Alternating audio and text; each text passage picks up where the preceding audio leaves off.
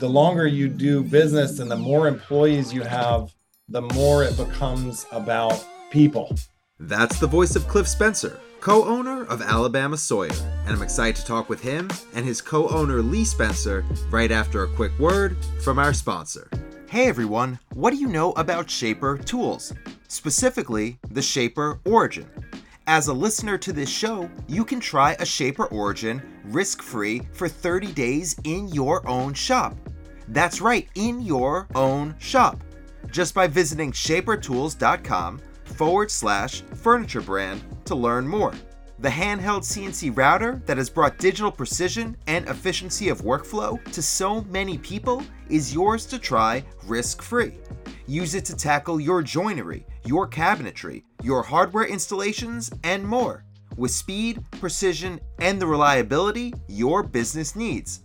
If you want to learn more or to give it a risk-free 30-day try, just visit shapertools.com/furniture brand or check the link in the show notes. And now, on with the episode. Hello and welcome to Building a Furniture Brand with Ethan Abramson, the show that talks about the business behind the furniture business. On this episode, I sit down with Lee and Cliff Spencer, co-owners of the Birmingham, Alabama-based furniture company, Alabama Sawyer. Being a good team means working together, figuring out your strengths and using them to balance out weaknesses. It sounds so easy, but the truth is, it isn't. It takes work. Hard work. Lee and Cliff have been working on that balance for years, between their own skill sets and that of their employees, finding a way to bring everyone together to make the business run as smoothly as possible. Follow along as we talk about joining forces with like-minded companies, the importance of understanding your community, why you should always be telling your story, and much more. Lee and Cliff are a wealth of knowledge, so let's jump right in and hear their story in their own words.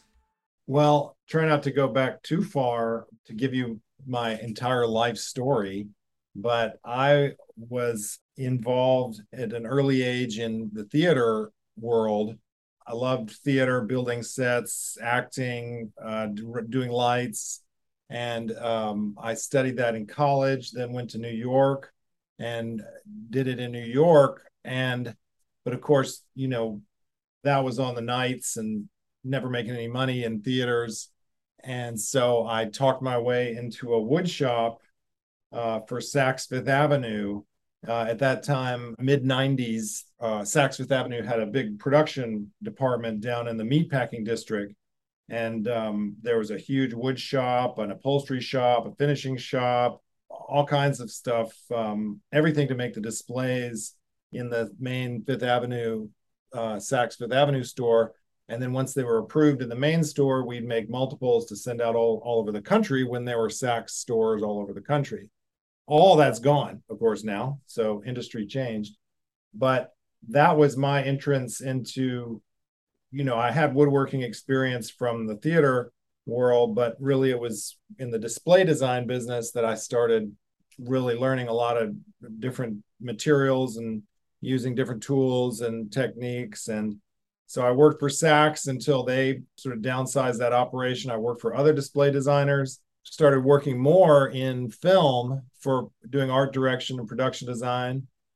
That brought me to Los Angeles and was doing it more there. But in between films, I started working in wood shops and in metal shops, some shops at the Santa Monica airport. In the old hangars, there was one cabinet shop and a sculptor next door. So I'd bounce from the cabinet shop to the sculptor and, weld and grind with the sculptor and build cabinets and do woodworking in the cabinet shop. So eventually I got tired of the film business, tired of the entertainment business, and just decided to dive into woodworking and furniture. And, I would have some friends who wanted a piece of furniture and needed a desk, and I would make that on the side. Pretty soon I got the entrepreneurial bug that, which is a tremendous illness that makes you think you can do everything better than anybody else you work for, that means, it won't be long before you have to start your own business. So, for better or for worse. So, I continued working in wood shops in LA, and then Lee and I met, and we got the opportunity to move to Colorado to house sit for this friend at a beautiful place outside of Aspen, Old Snowmass. I got a job in a cabinet shop there. We did really nice work in the homes in Aspen, and did a lot more furniture work. And I also had access to a shop at the place where I was living. So, and Lee and I got engaged. She came in, and moved out there with me for a time. And that was really the beginning of me starting to make furniture independently, and the beginnings of trying to start a business. I was hooked by that point, and I was starting to source material from these urban timber small sawmill sources in Colorado and California and Arizona, these sort of weird and small, strange wood sources. And that was the material I was started using to make, my furniture for clients.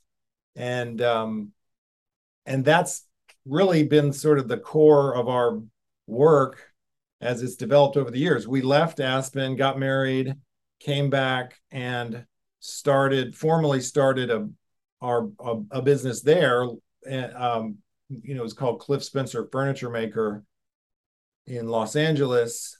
But we were doing is the roots of what we do now. We were doing furniture, and we were working with these, small sawmills and using urban timber, but we were doing cabinetry as well. I was doing cabinetry as well. It was the pre-recession, and it was just a booming construction economy. And before you knew it, I had my contractor's license and had 7 employees, and we moved to a bigger shop, and we were doing cabinetry and furniture. And then recession hit. It sort of changed everything. We downsized, and the cabinet inquiries went away, but furniture requests, commissions still came along. And so we creeped through that, and then started to grow again, and eventually, begged and pleaded for Lee to come work with me. And she did, and sort of saved me from financial and emotional ruin. And we developed that business there for a number of years, until we then decided to make this change in 2016, uproot, come to Birmingham, Alabama, where I'm from, to start this new enterprise, Alabama Sawyer, where we jettisoned the cabinetry part of the business, focused on the urban timber, the sawmill aspects, and the furniture. So long-winded, sorry, but that's the origin story, I guess. But it all goes back to these roots of like what the material drove us from the very beginning. That was and it still does. That's the main driving force of what we do is, what material do we have to work with? What do we like? What are we interested in? And how can we use that?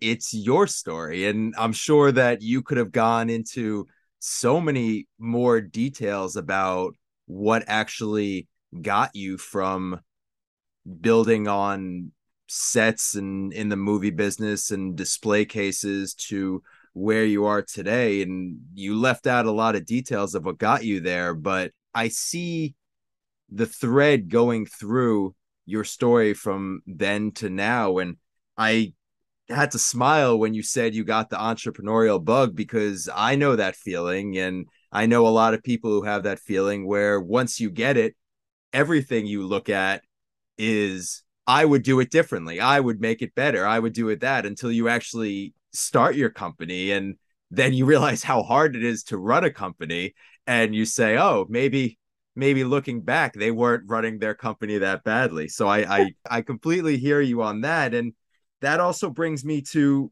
something you were saying, where you were going through your storyline, and you said that you started to beg Lee to come and help you. And once she joined up and you partnered up to work together, you said she saved you from financial and mental ruin. And I know you were kind of joking about that, but at the same time, I'm sure there's a lot of truth in that, because as an entrepreneur and as somebody who has to think about their business all the time, you can get blinders on, and you can really get stuck looking at it a certain way. And if you're doing it right, then that's great. But it's very hard to look at an entire business from a 10,000 foot view, but also to run a business on the day-to-day aspect of it. So Lee, when you jumped into the business and came aboard, what did it look like, and how did you switch it from, and I quote, saved from financial and mental ruin to what it is today? I will say that I am not a business person per se. I mean, I went to art school and was a graphic designer. I worked at a financial services company as a graphic designer, but I did not do financial services. And so when I came in, the first thing was, can you make me a logo? Then it was, can you make me a business card? Then can you make me a website? I didn't know how to make a website at the time. But when I really came in, it was because managing everything and the money. There had been this construction boom, so you had to gear up with more people. Remember, you had bought the Stray Big Panels Law, so that this is so there was machinery that had been purchased. We had credit card debt and various business credit cards, but there was money coming in, but the money was going out. So and also, by the way, everybody loved the work. I mean, there was lots of accolades for what he did and how great it was, but it was not a complete picture, right? It was everybody thought it was beautiful and good work. So I came in basically, and we consolidated some debt, raised prices, just got on top of monitoring money and expenditures and where was the money going. There were things that we, like, since he sort of got the contractor's license to do cabinetry. So, you're charging one thing when it's you and maybe a helper, but then when you have the license and then you've got all this insurance. So the insurance is expensive. So there was some getting in there and seeing if there were other options, just having the time to explore things, right? Like where are we spending our money and how can we improve it? And then on the sales side, I mean, I didn't know a lot of technical things. Like, I didn't know what the difference between like full overlay and face frame cabinets were. But just having somebody to get the phone and reply made it so that we closed more sales. Right. You said that at one point early on. It's like, just that I'm here and I can answer the phone helps the business, Right. Like, just there's so much work to be done. There's so many aspects to it. So I really value being able to have a partnership in this and be able to bounce ideas off one another and, have a team.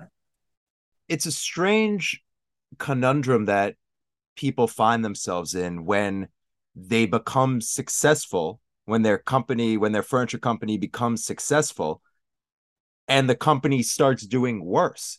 And you think, how is that possible? But when you're slow and when times are slow, you can really micromanage every aspect of the business, and an order comes in and you can appropriately schedule time for that, and you can figure out all the pricing for that, and you can take your time with that. But when you have a day that 15 orders come in, and that tomorrow 15 orders are going to come in, you don't have that luxury of parsing out what you're going to do for each job.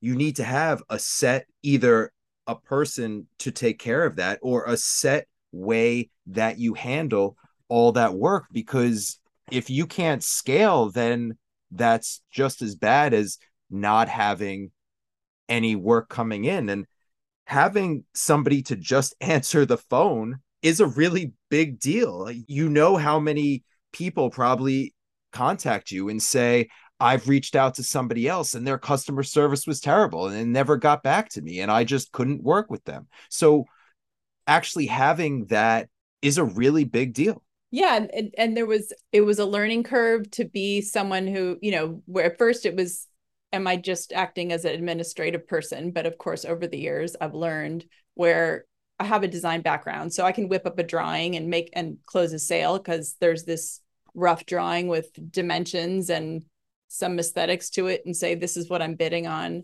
So now I can do pretty much everything until making it. In fact, when I started, I'll say the first day I started, I arrived I quit my corporate job, all sorts of fun benefits that we let go of. That's a story I'm sure you've heard plenty of times. And I said, well, when are you going to teach me how to use the machines? And Cliff was like, he's like, well, no offense, dear, but that's not where I need you. I need someone to do all the other stuff. That makes me sound so terrible. No, but that is what was needed, and I am a creative person and I do make things. I'm not a woodworker. And I tell that I also say that to interior designers. I'm like, I'm not an interior designer, so you can only be certain. It's good to know, just like you want to know what your business does, you want to know what you do in your business. I know you said it makes you sound terrible, but it doesn't. And I know you as a person as well. And I'm sure you both build furniture together. And over the years, you've built furniture. But when you're talking about it as a business, a furniture business, building the furniture is sometimes the least important part of running a business. And you scale and you've scaled and you have 10 employees that are working for you. And Cliff, I'm sure you're not building a tremendous amount of the furniture day to day as well. You have to figure out when you're running a business and you're scaling a business where you're needed, and building furniture isn't always the part that is needed. And it's hard to wrap your head around that as a furniture company, but I found that it's the truth. There's a lot of incredibly talented people that couldn't make it on their own because they didn't know how to run the business side. They didn't know how to appropriately figure out who should be working where in their business. And I mean, over the years, we've definitely met people that said, oh, well, I was big for a while, and then I figured out that didn't work for me. Or people will come to us looking for a job and saying, I had my own business, but I can't do it. And so they're looking to come back and, what now seems better to not have to deal with all the other parts of it. The bookkeeping, the branding, the sourcing, the delivery, like you just make furniture. Yeah, building your company larger and continuing to scale on paper always seems great, but it's not for everybody. And having a furniture company in general isn't for everybody because, like we've been talking about, it's not just about building furniture when you have a furniture company. It's about running the business, and it's about dealing with clients, and it's about pricing, and it's about having a corporate structure, all the things that you were talking about and all the things that you brought to the table when you joined the team. I want to get into the building of, yes, the furniture, but sort of more the building of the brand around the furniture. And you were talking a lot about how all your pieces and the work that you do is heavily influenced by the mills and the local wood. And you're very into urban timber and you're very into the conservation aspect of it. Let's talk about the iteration of your company when you were in Alabama, when you moved there. How did that start with the sourcing, with the local sourcing, and how did that really dictate the furniture that you are building? Yeah, so I came in 2014 to speak at this Design Week Birmingham conference. There was a rapid fire talk session, and I gave this talk about urban timber.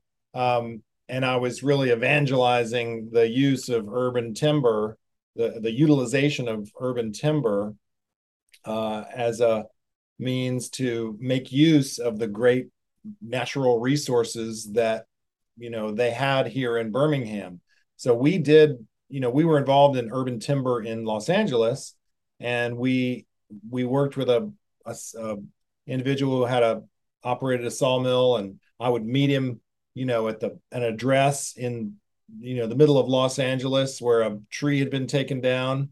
We'd roll the log out to the mill, hoist it up, and mill it, put it, quickly in the back of my pickup truck, and then speed off, and sweep up the sawdust and speed off and find a way to dry it. But it was all very challenging with the massive density and traffic of Los Angeles, and the cost of doing it was very difficult. Just because of the milling and drying wood takes up a lot of space and time, and that all costs money. So but we did it nevertheless, and grew that that part of our business, even with developing a relationship with the city of Burbank. They have a really vibrant sustainability department there, and the director of the department was a friend, and we worked out a deal to be able to get logs from the trees that the city of Burbank had taken down, and we were able to select those so that they wouldn't go to the landfill. Burbank was under a zero waste initiative, and so they were trying to reduce their waste. So I was able to bring that success story to this conference, this Design Week Birmingham talk, and I was telling them how much we were able to keep out of the landfill and mill and make all this beautiful furniture. And then I compared it, the amount of trees in Los Angeles that are coming down to the amount of trees that exist that are in the Birmingham urban forest, which Alabama has the second largest urban forest in the country, second only to Georgia. And the amount of trees that are here in the urban forest is amazing. And the amount that are coming down every day is amazing, due to end of life, due to storms, due to development, due to a host of reasons, both good and bad. But there's just a tremendous amount of material. And the point I was trying to make in this speech is like, this is your town. The trees form the community, the identity of this place. This is your natural resource. And currently, what's happening to these trees when they reach the end of their life is this. And I, cut to a picture of a giant tub grinder in a, massive wasteland of a landfill chip yard, where these trees are just being shredded into nothing. So I was really making the point that the tree services could save money by diverting their logs to sawmill operators, and we could create jobs by using this material that was a waste product, a waste problem for them. We could turn it into a valuable product that could be sold and generate revenue, create jobs. I made a big evangelizing pitch, and it went over well, and we got some interest from some other individuals trying to kind of accomplish related goals, and got enough momentum behind it to make the plunge and come over here and set up shop. And part of that, one of the most important parts of that momentum, were the tree services here that I met with and spoke with were so happy and willing to work with me and to just bring me loads of logs to start milling. So both the business community and the public was very receptive to this idea here. People are very proud of their city here. They're proud of the natural resources here. They're proud of the beauty of the natural wonders here in the South. And so it's always been very well received. The concept has been very well received, and it's been sort of an education for us and for our clients in our community to display what lumber from a hackberry tree looks like, what a table made out of sweet gum looks like, what a credenza out of American elm looks like. That came down, it was on Second Avenue North and it was milled on this date. And so this local use of material has again given us a lot of energy and continues to drive what we do, inform the products we make and how we talk about them, and inspires us for new designs. You can't deny that people who are getting furniture, who are really into furniture, are very excited to hear that the wood has a backstory. It's not just a no-name piece of wood being milled up and then sent out to them. Yes, there are people who are buying furniture just for the utilitarian use of furniture, and they could care less about where it comes from. But when you either hit a certain price point or you have a certain type of customer, the story behind the wood is very, very important to them. And I'm sure that that helped a lot with your custom orders and with telling the story of where this piece is coming from for that order. Yeah. As your company grew and changed, you went from custom orders to adding a product line. And now on your website, you have an entire product line that people can shop now and they can buy from. How do you bring that idea of this really individualized special lumber that has a backstory that's so easy to share with custom furniture because you're talking one-on-one to the client? How do you bring that story and that excitement for the material into your buy now furniture collection? Well, I'll say that we have a line and it's on the website, and but I feel like I usually email or talk to someone before they buy it. I mean, we do sell things, where someone will buy a beam bench right off the website, or they'll buy a table right off the website, and I didn't talk to them, but most of the time I still talk to them. So they do ask me about it. Also, like you were identifying with a certain price point, a certain customer who's really curating and collecting in their home, they don't want a 48 inch, they want a 49 and a half inch, So usually that process is we build it to order. They are using our designs, but they specify it. There's generally a conversation. So I can talk about where things come from and I can tell them, and they're always excited that there's a real story behind it. Like, oh, this pine comes from, the extras from the construction industry or the big mills, and they can't use it because it's too big. So this is basically a salvage log. So I do have an opportunity to talk to people either on the phone or through email and just continue telling the story, putting it out on social media. You do have to keep telling. I mean, that is, a branding thing, right? You just have to keep telling the story. Right. That is whether it's at a design conference or whether it's in a podcast like this, whether it's going to a convention, whether it's having an opening, having a party, it's telling the story, or through Instagram or other social media formats, it's telling the story over and over again through different formats. And that, people start to pick up that narrative and start to understand that you're something else, something other than just a point and click purchase. I was just in a client's home yesterday who we've made 2 tables for. They're talking about how much they love the tables. This is great. They love the bases because they're made, we design them and they're made here, cast iron, and this, they love the story. They love the table and they love the stories. And we're working on another table for them. As I was leaving the house, there was another piece of furniture near the front door, a walnut table, and I just remarked on it. Oh, that's a nice table too. And I looked, and the customer was like, "Oh, nothing. But that's nothing. That's cheap from Wayfair."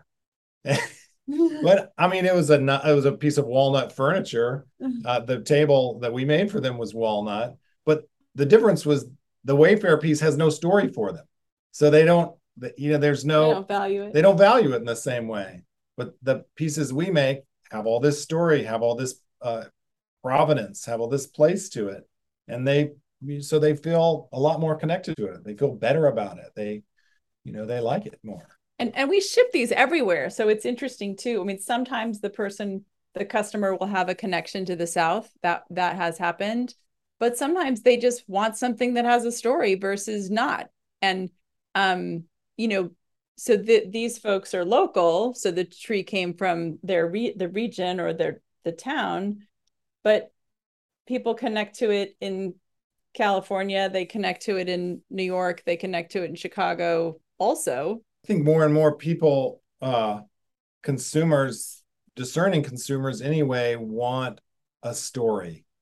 They want things in their home, in their life, that have an authentic story behind them, that have some meaning. We try to just portray what we do and who we are as a business, and who our employees are, and what the place is, what the environment is, where we work, and how we do it.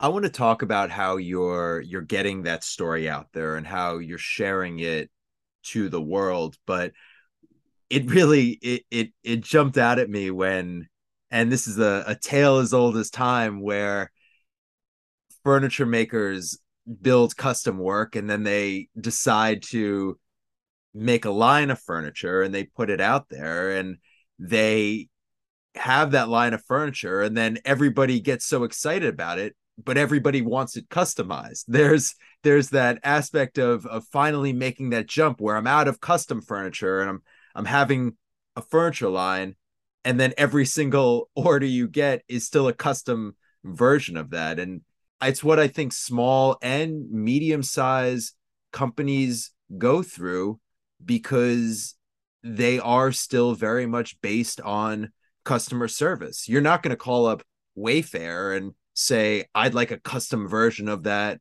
walnut entranceway table. But when people know that they're going to have customer service and they're going to have somebody at the other end of that phone or other end of that email that they can talk to, they're going to look for a customization for that piece.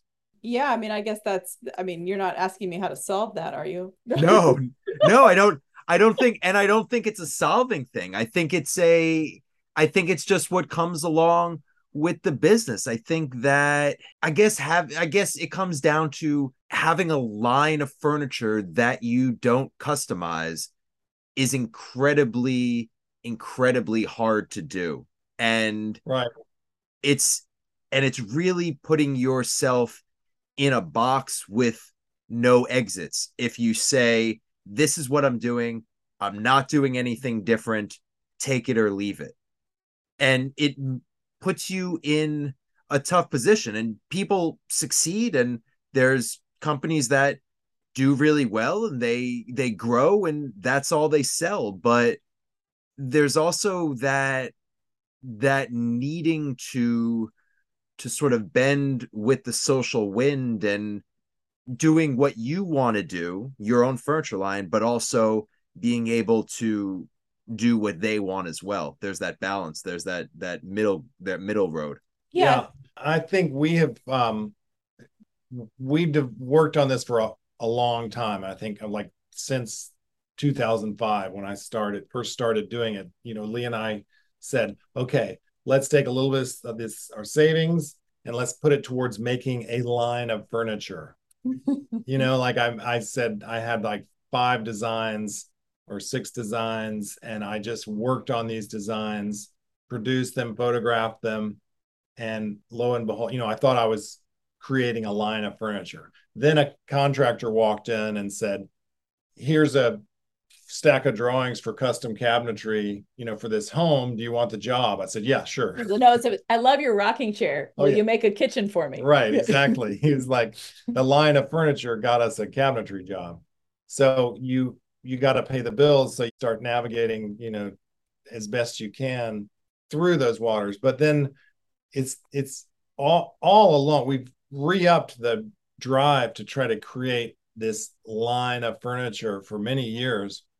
And I think it's really been an accumulative process that now just a lot of parts and pieces have come together over time, so that now what we have is, and this is like my elevator pitch for what the business does. We have a line of small products for the home, and then we have furniture products, a line of furniture products, and then there's customization and contract work beyond that. So the small products sell the furniture, and then the furniture sells the larger customized products and larger contract work. And I would say that the small products, there's little or zero customization. Those are products that we build up inventory of, we ship out all over the place.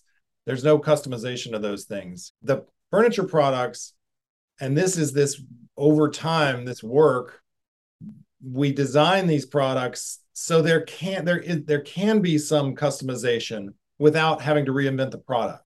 So they're designed to be able to be slightly different sizes, different finishes, so that the client gets that sense of customization, but per our factory, we're doing the same work. We know what to do. Then that third level, the contract work, that we leave open for more room simply because those can be larger projects and really beneficial for the business for the year. What I was going to say is those are designs and process, but they also affect the business from a cash flow point of view. In a business perspective, I call the little products are like pebbles, the furniture are rocks, and the big contract jobs, whether they're just multiples of the same thing and those are boulders. And so it fills everything in, it fills in all the gaps. And so that works from a financial and cash flow situation. If I was a real financial person, I would probably explain that differently. But if that works visually, it just fills the whole thing with all the different size rocks. It does. I love that. I love that visual, and it makes total sense to me. And I kind of now want to use that when I talk about this situation. So if I talk about the pebble rock boulder scenario, then I will always footnote it for you. Okay. Let's talk about your marketing and how you're getting your name out there on the local and the global market. You've had iterations of a furniture company, not just this one, other ones in the past. Your marketing must have changed dramatically as different media jump to the forefront. And I know that social media is now really leading the charge in where people put their time, but you also must have gone through other options as well. Can you talk about what you were doing to get your name out in the beginning and now what you're doing now to share your story and your products and the pebbles, rocks, and boulders of your business? Well, the bigger jobs tend to be based on relationships, like a contractor those are relationships. I feel like you build a relationship with over time, and then they come to you with something larger. I think we definitely started with working with local contractors, and I'm sort of going back to LA in my head. And I would do a lot of, emailing different blogs about writing our story. That's what I initially did. I remember that. That was really important when you initially would write content for different blogs or and submit it and, do their work for them, have them post it. That got us a lot of weight. She did one for Remodelista one time, a long time ago, that got us business for years. Good business for years. But then that site changed, that model changed. And I think it's just more professionalized. Mm-hmm. Like I'm not, so that, I think that was maybe easier back then. Now there's a lot more people that are just really good at doing PR. Not that there weren't people good at PR, but maybe they weren't approaching the blogs the same way. Instagram, we sort of were pretty early in there. We have, mixed results with that. We do a little bit of advertising, but not much. We've been doing a newsletter for a long time, building up an email newsletter list, communicating, not a lot, not like a big company, but regularly, and just, getting in front of them on a regular basis. I've tried, and then we've, ad hoc things where someone will say, oh, you should do an ad in this magazine, and we'll say, okay, should we spend the money on that? And then we'll do it. And it's not, you just don't really have the money to do that effectively. I feel like I do some paid lead sites now, First Dibs and Style Row, because I feel like there's so much work you can do on your website in terms of SEO and contacting with people, but you can go with people that already know who your market is. And I mean, it's just advertising, but it's online instead of in a magazine. Collaborations have always been really helpful to us. In LA, we're part of a group. We call it Boxco, where we got together all like-minded furniture makers who were involved in urban timber or reclaimed materials or something similar. And so we basically pooled all our mailing lists and had shows and had events, and that was very helpful to us as a brand, as a company.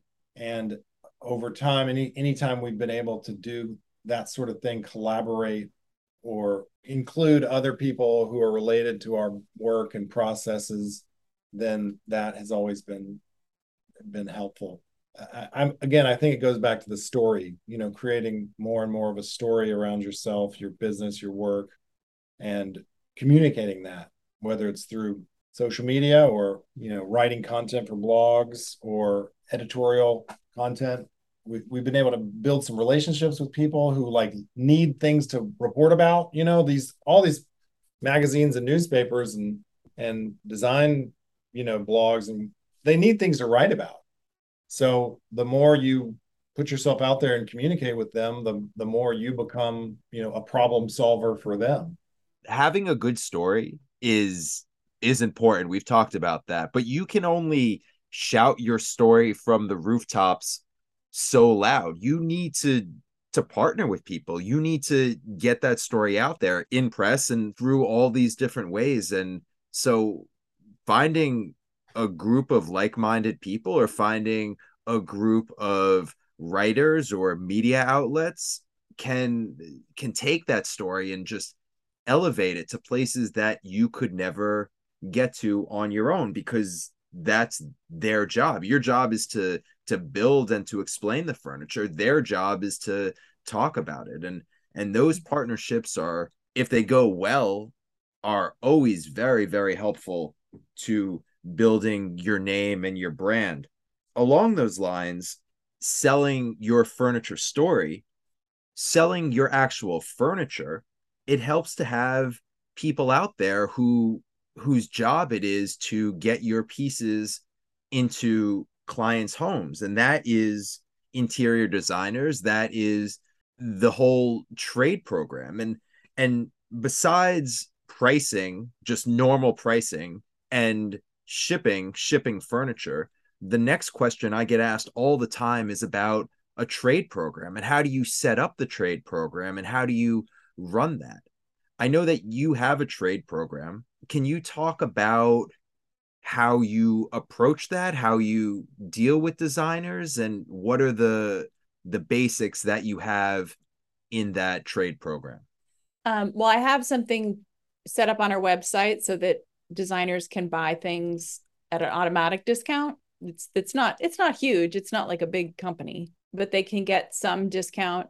And then I email them, about once a month and in a newsletter, and just say, you can always reach out to me if your project involves more things, and let me quote it specifically for you and figure out the shipping.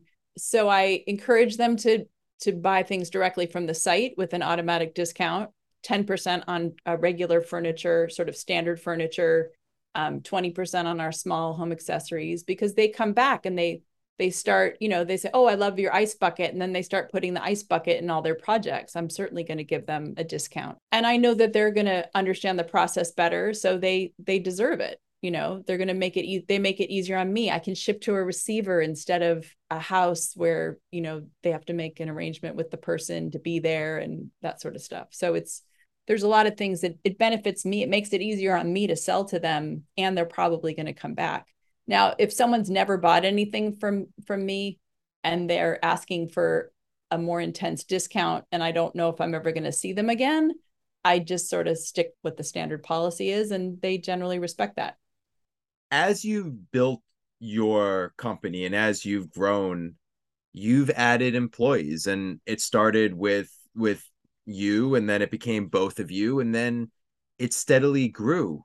Let's talk about your employees and how you've grown the company with those employees and the importance of having good people that you can depend on that you're working with. Yeah, the uh I think when you start out with a business, you're looking for people to help you. You're desperate to have people to help accomplish the workload, do the work. Um, but you're sort of blind to how to retain employees, how to manage them, how to train them. So in LA, I think we were very fortunate to assemble the crew that we had by the end, and it's one of the regrets of my life that I wasn't able to just bring them all with me. We found them all other jobs. We made sure they were taken care of, but I really wish I would have been able to figure out how to bring them because they're wonderful, very talented, hardworking people. But and we're still in touch with them and see them when we go back to Los Angeles. But then as we started this operation in Birmingham, Alabama, Birmingham in the South is a different environment, business environment, different cultural environment than Los Angeles or New York for that matter. Outside of being outside of a mega city, relationships are less transactional. And I mean, I'm speaking in very general terms. It's not, I don't mean to make generalizations that, there's all kinds of relationships everywhere. But when I started working here, I found I really had to slow down. Good business, good relationships with employees and with vendors and with other, trades came about from slowing down and having conversations. So that was interesting and unique and also maddening, having come from New York and California, where everything was like, let's go. What do you got? What can I, you know, everything was much faster paced. It has been an interesting development to sort of change the expectations, change the pace of things, but still need to accomplish the efficiency and effectiveness of our production of a business. So what that has, what I have what that has brought us over time, I think, is a much more a vibrant and company culture with more depth. Now that we have 10 people, we have, plus us, we've got 12 different personalities that are all coexisting together, and you have to maintain harmony and you have to move the whole ship forward together. So rather than, I think I operate so much differently than I used to operate 12 years ago, 10 years ago. It is much more of a process oriented operation because you have to make room for everybody's different skill sets, everybody's different strengths and weaknesses. And everything you do, successes, problems, mistakes, it's all just a part of the problem solving process of trying to get the work done, of trying to improve the work, trying to do the best quality, the best efficiency that you're able to do every day, always improving. But it's a process. Every day is a process, and we're all just processes. So that sort of understanding or awareness has been is really a big part of us growing as a company and our culture here. The longer you do business and the more employees you have, the more it becomes about people. Of course, the business makes a product and sells a product, but the whole thing is about people. And and that's not new information. I'm borrowing that from other business owners I've talked to, but I really feel like that's an interesting and very valuable shift in my thinking over the years about running the business and having employees and getting the work done. this idea of a process rather than a deadline, a finite grasping accomplishment. Or accolades for the most fabulous design. Or getting some singular praise for, you being some fantastic furniture maker or designer or something. Really, it's about creating a business that's always improving. It's always improving.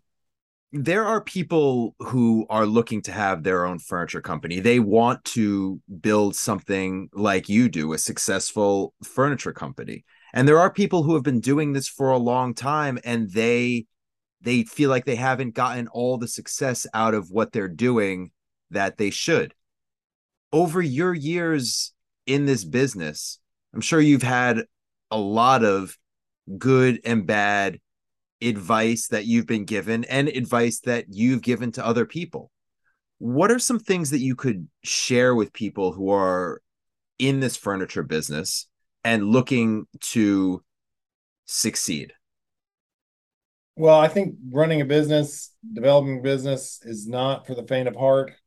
When I first started the business in Los Angeles, I dutifully, went to the local office of the Small Business Administration and talked with a counselor, or someone who was retired in business.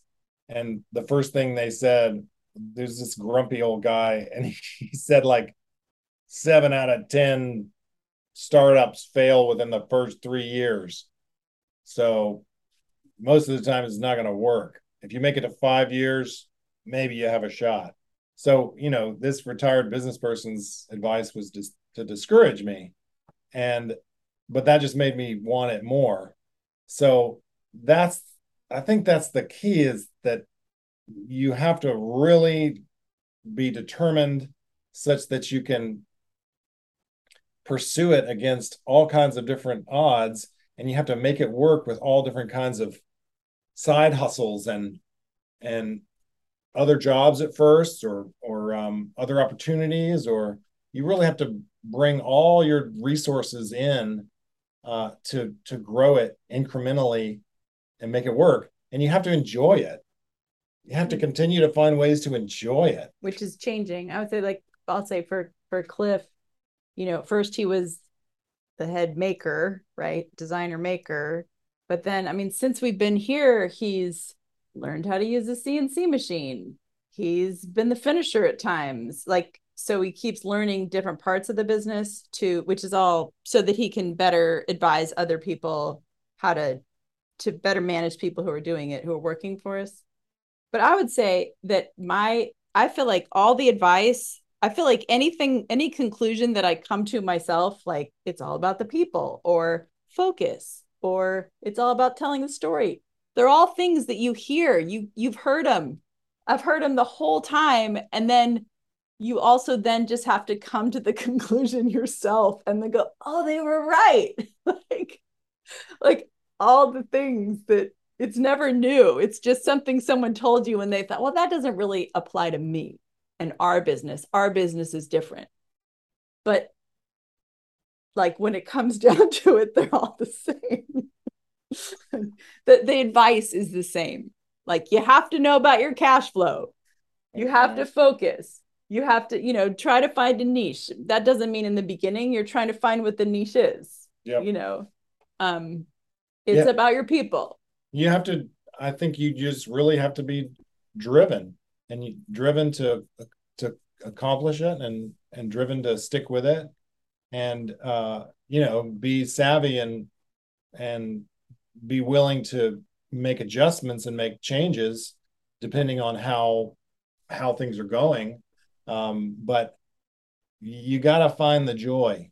If you don't find the joy, then there's no point in it. And that's a constant renewal process. I mean, it grows and changes, and what gave you joy one year is not working for you the next. So you got to find it in another way. But to endure the long haul, you got to find your joy. I love it. Well, now your voices will be added to the many voices that people have heard over the years telling them the exact same business cliches. And when they finally get to that point in their business, they'll think back to hearing you say it and they say, they were right. They were right. They knew what they were talking about all along. I want to thank you both for sitting down with me and for sharing your story and for sharing your knowledge and the business cliches that will one day ring true. So I really do appreciate your time and thank you so much, and looking forward to seeing all the success that you both have in the future. Thank you so Thanks, much, Ethan. That was fun. That was great. Thanks so much for listening to Building a Furniture Brand with Ethan Abramson. If you liked what you heard, you can subscribe to this podcast anywhere you like to listen. To learn more about the show, you can visit buildingafurniturebrand.com. And feel free to reach out anytime to say hey, ask a question, or suggest a guest for future episodes. Our email is hello@buildingafurniturebrand.com. You can follow along with me on Instagram @thebuildwithethan, and I can't wait to bring you the next episode. This show is produced and edited by me, Ethan Abramson. Hope you enjoyed, and thanks so much for listening. The Building a Furniture Brand with Ethan Abramson podcast is proudly part of the Woodpreneur Network, the media network and community for wood entrepreneurs. Check out woodpreneurlife.com for more information.